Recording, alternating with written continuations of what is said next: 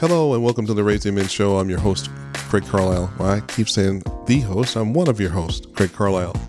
This week, we're going to be playing an excerpt from a time I was able to speak at the Weapons of Mass Destruction. It's a great ministry that I'm a part of, led by Apostle Miranda Williams. The boys and I will be right back in studio in a couple of weeks, but check out the teaching I did on false teachers. So hopefully you guys will be able to see the presentation and probably me off to the side in your presentation. And we're dealing, continuing in the same talk where Apostle Miranda has got us in right now, dealing with false teachers.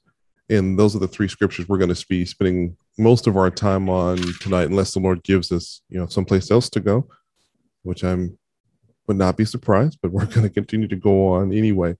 Initially, I had put in there a different title until a few moments ago, but we believe that this is what the Lord wants us to have as false teachers. Now, if you had been with us for the past few weeks, we're going to do a quick recap of where we've been. Pastor has brought in some different speakers for us, and we'll be continuing to bring in speakers. We've been talking about end-time prophecy. We've been talking about the Antichrist, or the spirit of the Antichrist. We've also been talking about false teachers. This is where we really are. So when I hear people sometimes start talking about revelations and end-time prophecy and things like that, it can make you feel some kind of way, especially if we haven't spent some time actually reading the book of Revelation. So if you're one of those ones who are like me, who haven't done a whole lot of Revelation study or reading because if it's scary, or I don't know, if it's just all of the symbols inside of the book of Revelation makes you feel some kind of way or nervous, it's okay. But when we continue to talk about that here in Weapons, it's from a standpoint of love and a standpoint of knowledge here. So we're not trying to make anyone feel like, oh my gosh, we should be afraid that the world's coming to an end. No, we're trying to give you the knowledge that you need to know. And Apostle Miranda has been establishing over the last few weeks that the spirit of the Antichrist is in the world already. And so for some of us may be thinking, okay, fine, who loosely heard stories about there being Antichrist stories given in Revelations, how the Antichrist is coming. Oh my gosh, he's coming into the world. She didn't establish and say that the Antichrist is active in standing in his position right now as a being. What it was is that the spirit of the Antichrist, and we're going to get into that. We're going to deal with that a lot during this particular study. And we're going to be spending a lot of time dealing in 1 Timothy 4, so I'll make sure we go there first. So if you have your Bibles, whether it be the fast ones, electronic ones, or if you have any other type of version, please be ready for that. I may be looking for volunteers. If you have questions or comments, you can either raise your hand or open your mic. I want it to be very informal, like everything else we have here, an opportunity for us all to learn and to grow. As we go in, as part of the recap, we talk about Antichrist, spirit of the Antichrist. Dictionary, okay, those who don't know me, those who will continue to know me, I'm a big word guy. I want to know what the word means, the logos, the word, what's the meaning behind the word. And logos is going to be, it's the Hebrew word for word, and meaning word of God. And we'll get into that as well. But I want to know what the word says, because when we are in settings like this, and if we haven't been doing our studies, or we're in our churches, or we're watching people on different Zoom calls, YouTube, or whatever, we can easily get caught up in how a person speaks, and they're maybe dancing around, jumping around, or whatever they're doing. They're just sitting there. We can get easily caught up and take everything that person has to say for the exact word. But if we're not reading and spending the time ourselves to get an understanding of what these words mean, we're going to not know what they're truly saying, and we're going to be held accountable for a lack of knowledge. So here we're going to go where dictionary.com talks about we're putting this with the spirit of the Antichrist. This is a person who is opposed to a particular practice, party, or policy, or action. This is opposed to God. So the Antichrist is a person, the spirit, the being who's going to be in opposition of God. So when we're dealing with it over the last few weeks in a lot of this study tonight, we're talking about the spirit of the Antichrist. It's the spirit that opposes God. So as we're talking about the spirit that opposes God, when did it come into the world? Yes, it's been in the world for quite some time. And we're going to show you that in scripture where the spirit of the Antichrist actually entered this present world. So there's no question and no fear. So, oh my gosh, we're talking end time prophecy. No, we're going to go back to Genesis and see where that came in. So we're talking here, Antichrist, yes, is a person who is opposed to Christ. The spirit of the Antichrist is a mindset, it's a spirit, it's a being that wants us to be able to be in opposition of God. And of course, it's two different things: the spirit of, which is motion and principle and being and choice. And there's the Antichrist, the actual person and being who is yet to actually appear in this age. Is everybody okay for the ground rules that we've got so far? Okay. And as we get the last point of the slide here is that the spirit of the Antichrist is about choice. It's our choice. It's the choices that we begin to make. Are we making choices that are in alignment with God, or are they choices that are opposite God or in opposition of who God is or what his word is actually shown? Okay. We talk about, when did the spirit of Antichrist come into the world? And when you start hearing that, it's like, oh my gosh, it's not just a revelation thing. No, it started way back in Genesis. So we don't have to turn to Genesis. I'm going to read it here. It's just very, very brief. I want you to focus on the three scriptures that I gave, but if those who wanted to turn as well, you can turn to Genesis 3 and 6. As we're dealing with Adam and Eve when they ate the fruit. When in the story, I'm sure a lot of us have heard, I mean, you deal with that story. Jesus gave Adam and Eve free dominion over everything in the garden. And he told them, look, you can do anything you want. You can have anything you want. You can eat anything you want, except for that one thing in the corner, that tree. And we don't know if it's corner, center in the garden, wherever the tree was. You cannot have that fruit. You can't touch it. Don't even look at it. It's not even for you. And I'm sure, like most of us when we were kids, whether it be 100 years ago or just yesterday, when someone tells us the thing that we can't have, that's the one thing that we always seem to want. I got new puppies, and whenever we find something that is new to them or something that they know they can't have, that's the one thing that they seem to be just bent on getting. And that's unfortunately what Adam and Eve did. And in Genesis 3:6, it says, that's a reading from, and forgive me for not putting the translation here. I believe this is the King James, I believe, or NIV. It says, and when the woman saw that the tree was good for food, and it was delightful to look at, and a tree to be desired in order to make one wise and insightful, she took some of its fruit and ate it. And she also gave some to her husband with her, and he ate it. Now, there's so often in scripture we deal with this particular passage and what happens next, the curse and the fall of man, and we deal with this as being, of course, the curse and the fall of man, and this is where, things became bad for us. Yes, that is true. But at the same time, we want to know where the spirit of the Antichrist, the spirit that was in opposition of God, came into being. It starts right here, because both Adam and Eve both knew that they weren't supposed to do that. They weren't supposed to look upon the tree. They weren't supposed to touch it. They weren't supposed to eat of the fruit. So they did something in their mind that was opposite of God, and they went ahead and ate from the tree.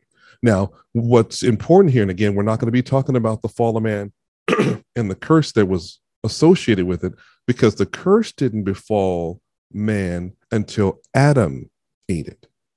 The curse was still, we were still okay when Eve ate it, but because Adam followed through and he knew what he was doing, that's when that particular curse or the fall of man took place. But the spirit of the Antichrist entered the world at this point here, at their thought process, the decision making to move against God and opposite God before they actually ate it. Everybody still with me there? Okay, because it's key that there's two pieces here, but they go together, but they're distinctly different. And I wish we could go back and say, well, what would have happened if they hadn't eaten it? Would the spirit of the Antichrist still be in the world? Well, yeah, because they wanted to do something against God. And it says that even if Eve ate it, she would have already had done it, but the curse would not have come. But we can't deal with that because it already happened. It's too late. Okay.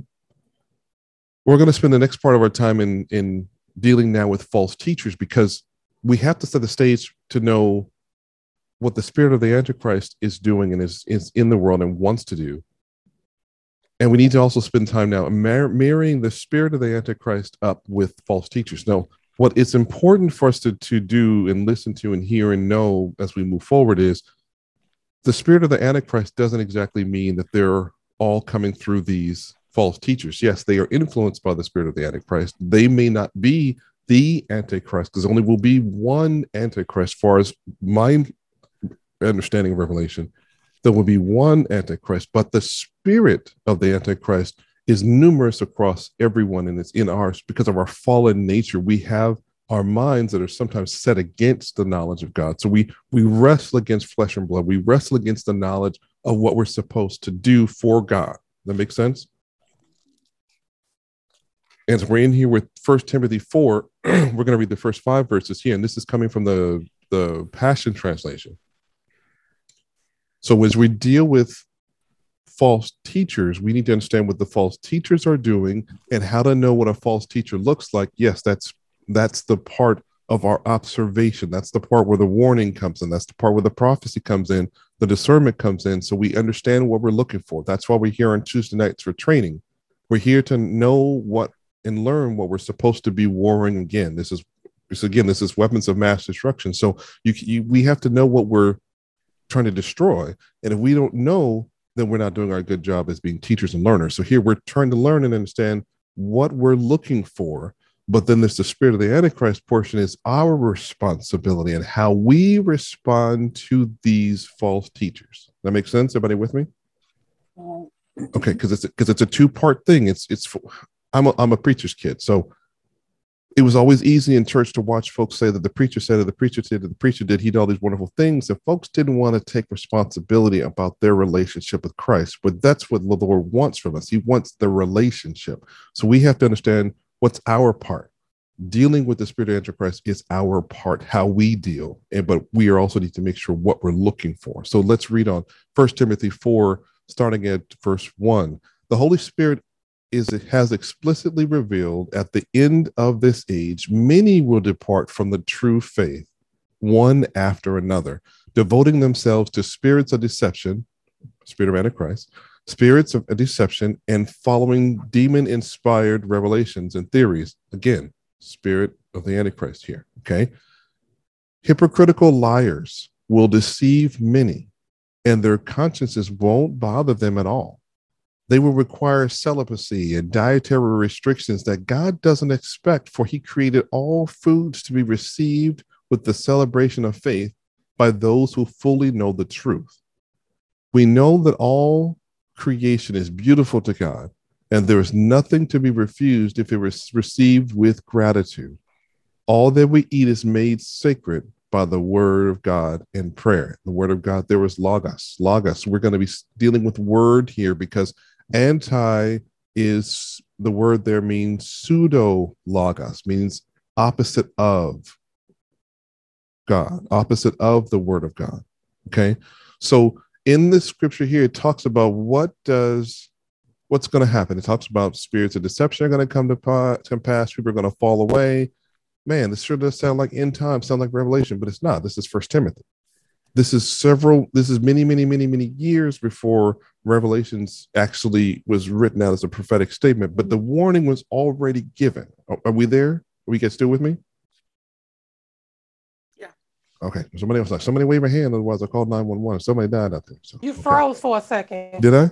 Okay. Yeah. So if we missed something, let me go back a second. So I wanted to make sure we're clear that this warning that we're talking about may be sounding like Revelation, but it's Timothy. Okay, it's First Timothy. It's his message to one of the churches that he was giving instruction to. And the important part here is that he was leading and running this church from a distance. It wasn't necessarily a Zoom call, but he wasn't there present. He would have had to have taken a boat and walked or ridden on the back of an animal or two or three. There wasn't mass transit, but he was running this church from a distance where even modern day, if we don't sometimes have our favorite pastor, or on Tuesday nights, Pastor Apostle Werner is not teaching. So some people may not show up because, I got that crazy dude. He's teaching tonight. I want to hear Apostle Werner speak. Well, this is what we're dealing with here, is that our leaders are allowing us to be taught and equipping us to be able to stand on our own. We don't need to hear that same person speak all the time because we're being taught the knowledge to stand on our own, to know what's coming. And Timothy is given the word here of what's coming. We good here? One of the things that stood out to me was the wording here, hypocritical liars.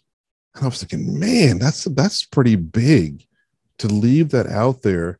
And I started looking at what does that really look like? And what does that really mean? So I went back, and the whole thought of being a hypocrite is a person who pretends to have virtue or moral or religious beliefs and principles, but they don't really have it. They're being a fake or a fraud. And my mom used to say, putting up fronts, right? And I really, I hate to use the word hate, but I hate a liar. I really, when I'm raising my boys, I'm trying to let them know you could be anything else, but don't be a liar. Because if you're not telling me the truth, I can't trust you. I don't know if anything that you're telling me after that point is even true. But for Timothy to use the words in this passage that these false teachers are hypocritical liars, just in itself, it's almost like an oxymoron. He's using another word to basically describe itself, because a hypocrite is a person that pretends to have something virtuously, and the liar is a person who's not telling the truth. So if I'm pretending to have something and I'm not telling the truth, it doesn't make it go together and become the truth. No, it's someone who's pretending to have something that they're not. And even in their pretending, they're lying. So they're a criminal who is pretending to be righteous in the sight of man, and I'm telling you lies at the same time. So using the Passion Translation, I put it together. It's like, man, a hypocritical liar really are liars or people who pretend to tell the truth and pretend to have virtues or morals or religious belief, but their actions show otherwise. And that's what's key here, is that, so when we're looking at what and understanding what a false teacher is, false prophet is, we have to be able to understand what they're supposed to be. What's the plumb line? What's the example of what they're supposed to be? We weren't there in Jesus's time, and no one has seen God and lived that we're aware of. There are some people that have seen God in a way. Okay, we know Enoch was raptured up, so we don't want to go there. But I tell you, in our modern era, I don't know anyone that's seen God and lived. Okay, and if someone tells you that they've seen God, we have to kind of go, what does Scripture say about that? So we need to understand what our word says, because if that person is a hypocrite and they're being something that they're not, and they're lying to you, if we don't spend time in the word and know for ourselves what the word says, we'll never know if they're lying or not. You follow me? Yes. Amen. So it's our responsibility to understand the word, to read the word, and be able to then ask the Lord to reveal to us what's going on. Give us the discernment, give us that rhema word, give us the understanding of what the scripture means to us, because it's not Apostle Warenda's responsibility to make sure that each one of us know the word. No, she's leading us to God. It's our responsibility to pick up our Bible or look online if we're using the fast Bibles and spend that time ourselves learning. Those of us who love King James, I look back at that, it says in King James, that same passage 1-5, it talks, the word there is hypocrisy of liars. And I thought, man, that's really weird. Why would you use the term hypocrisy there? Because it's really almost a conceptual thing dealing with a liar. And the wording there, I had to kind of write it out for myself so I understood what hypocrisy of liars meant. And it was a liar's attempt to make something seem virtuous, moral, or religious. And that's really what the spirit of the Antichrist is doing to us and with us in so many cases, where we may think a pastor or group or is good or bad for one thing or another, or they may get up on their videos or on stage and platforms and tell us something that God said that God really didn't say. Or if he said it, they're lying about it and it's incorrect. It doesn't weigh properly against scripture. But we wouldn't know that unless we're learning, unless we're reading. So we have that responsibility. Okay? Let's keep moving. We talked about this. We must study the word, the logos, the word of God. So, I know some of us use the scripture a lot, and I laugh because I've been in Zoom calls. I've been in, these rooms and stuff on Clubhouse and stuff, and in the churches, people say, "Oh, I know the truth, and it will make us free." And I'm like, I get it, but how will you know something unless you spend some time, studying it? How would you know if it was true? How would you know if it really made sense unless you actually spent the time? Do you even know what that scripture actually said? And the way that John 8:31-32 reads out in the Passion Translation is that Jesus said to the Jews who believed him. So that even in itself is a crazy statement, because when Jesus is talking, he's talking to a group of people at this time, and they, of course, they were Jewish people, and some of them were Jewish leaders, some of them were just plain average Joe Jews, and some of us were just disciples at the same time. But it didn't say that all the Jews believed him. So Jesus said to those Jews who believed in him, when you continue to embrace all I teach you, you prove that you are my true followers. For if you embrace the truth, it will release true freedom into your lives. Mm-hmm. Surprised by this, they said, but we're the descendants of Abraham. We're already free. There's a statement I had to even stop right there, because sometimes when you talk to people in church, and I'm sure, Apostle, you've gone through this a lot more than any one of us. So when you're up there preaching and teaching, some folks in the audience or on the Zoom calls, they think that they're entitled to something that they already got without having to work for it. Or a person who comes from affluence or money, they may think, oh, I don't have to worry about paying for that. I've got mine handled. If we think we have a certain financial status or some other position of power, or we may not even have a pot to piss in, or my mom would say, or a window to throw it out of, but we think that we're too good to actually have to study. And that's what these people believed here. I don't have to worry about this. I'm already free. But he's not talking about a slavery that they were in. And I was going to deal with slavery initially in my notes, and then I put it away. I thought, well, maybe we won't deal with slavery because maybe some people will feel some kind of way, and I don't want to polarize the people. But we got to deal with it right here, because we're talking about slavery and how Jesus gave the children of Israel into slavery as a punishment for their sin. So I started thinking, well, slavery is not from God, because if we're children of the Most High God, we weren't slaves in heaven. We were with God. We were his creation, so we were there with him. So, but his permissive will of God allowed the children of Israel to be tossed into slavery and bondage because they were disobedient. They weren't listening to him. They weren't paying attention. They had given themselves over to the spirit of the Antichrist there. So they were moving in opposition of God. So God said, well, you know what? Well, I'm going to say it that way, he said, but God's plan was, I need to get the Jews' attention. And the best way sometimes to get our attention is to take away our freedom, to kind of arrest us in a position where we can't go anywhere. Don't allow us to leave our house, and force us to have to wear masks, and force us to, get shots and stay in our homes, because we need to get ourselves focused on the things of God, the truth, and spend some time getting to be right there. We're not talking about at any point pandemic, because some of us need a shot in the arm with our values and our thought processes towards God. That makes sense? Yeah. Yes. Amen. So John 8:31-32 again says, Jesus said to those Jews who believed him, these are the ones that believed in him, believed in Jesus, who followed him. When you continue to embrace all that I teach you, you prove that you're my followers. For if you embrace, welcome, follow after, get a hold of, it will release true freedom into your lives. So surprised by this, but they said, well, we're the descendants of Abraham. We are already free. We've never been in bondage to anyone. How could you say that we will be released into more freedom? They were still in bondage in their mindset and in their spirits because of their spirit of the Antichrist. They didn't have any concept that they were doing anything wrong. So it goes back to what we just read in 1 Timothy 4, where in doing things wrong, they had no conscience for us. They had no conscience, no thought in their morality, on their spirit, that they were doing anything wrong and were in bondage in any way, slaves in their thought process. Okay? We can't be at that place where we think that we're so that we don't need anything new.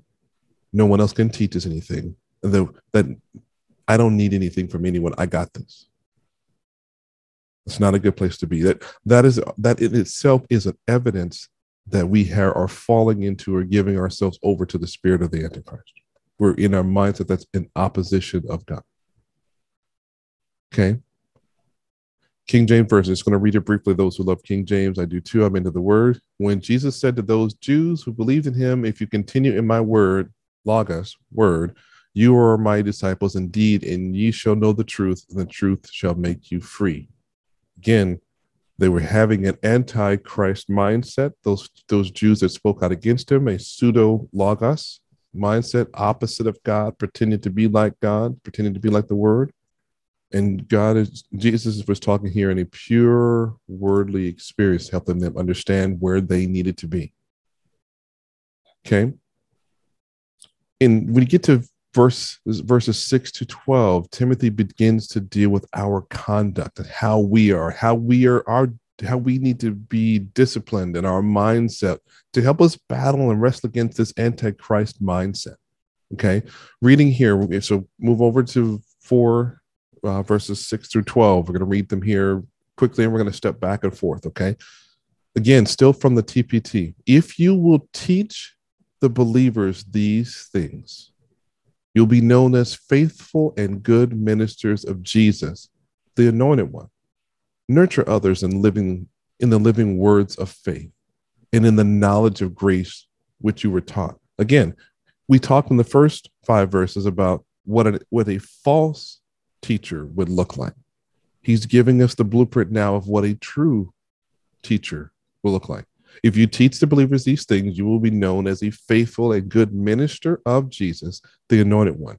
Nurture others in living words of faith. Don't curse them out. Don't speak bad to them. He says, nurture others in the living words of faith and in the knowledge of grace which you were taught. Be quick to abstain, means to stop. Be quick to not do and refrain from senseless traditions. Okay, we're going to stop right there, because there's senseless traditions that we do in some churches that had nothing to do with God. It's not based on anything but a religious value, a senseless tradition. Sometimes people see people take salt, and I'll throw it over my shoulder as, oh, it's good luck, or I wear good luck charms, or I'll put some form of a symbol over my door, unless it was blood from a fatted calf on your doorpost to save with a death angel passed over. And we're not in a Passover period right now where we're instructed to do those specific things. Then there's no ritual or tradition that would make sense, or any legend that makes sense here. So if you hear some of the old folks that we do some things here to save us, or do some things here to protect us, or if you know people that are practicing in witchcraft and other types of satanic beliefs, those are legends and traditions that have nothing to do with God. So it itself is already showing you that they are false teachers.